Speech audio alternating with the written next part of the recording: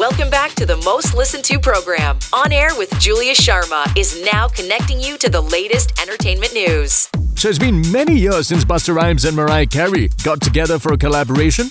They're all set to reunite for a song that reminds us all about a 2002 song. In other news, BTS spoke about a release date for their new album. BTS also announced the title for a lead single on this new album. Ariana Grande, of course, continues to trend with her new album. Dua Lipa, by the way, announced a virtual music experience that a lot of people and fans have been talking about.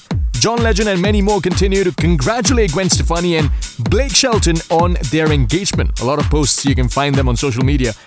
Shawn Mendes announced a First Wonder residency show that is also trending on a lot of social media handles.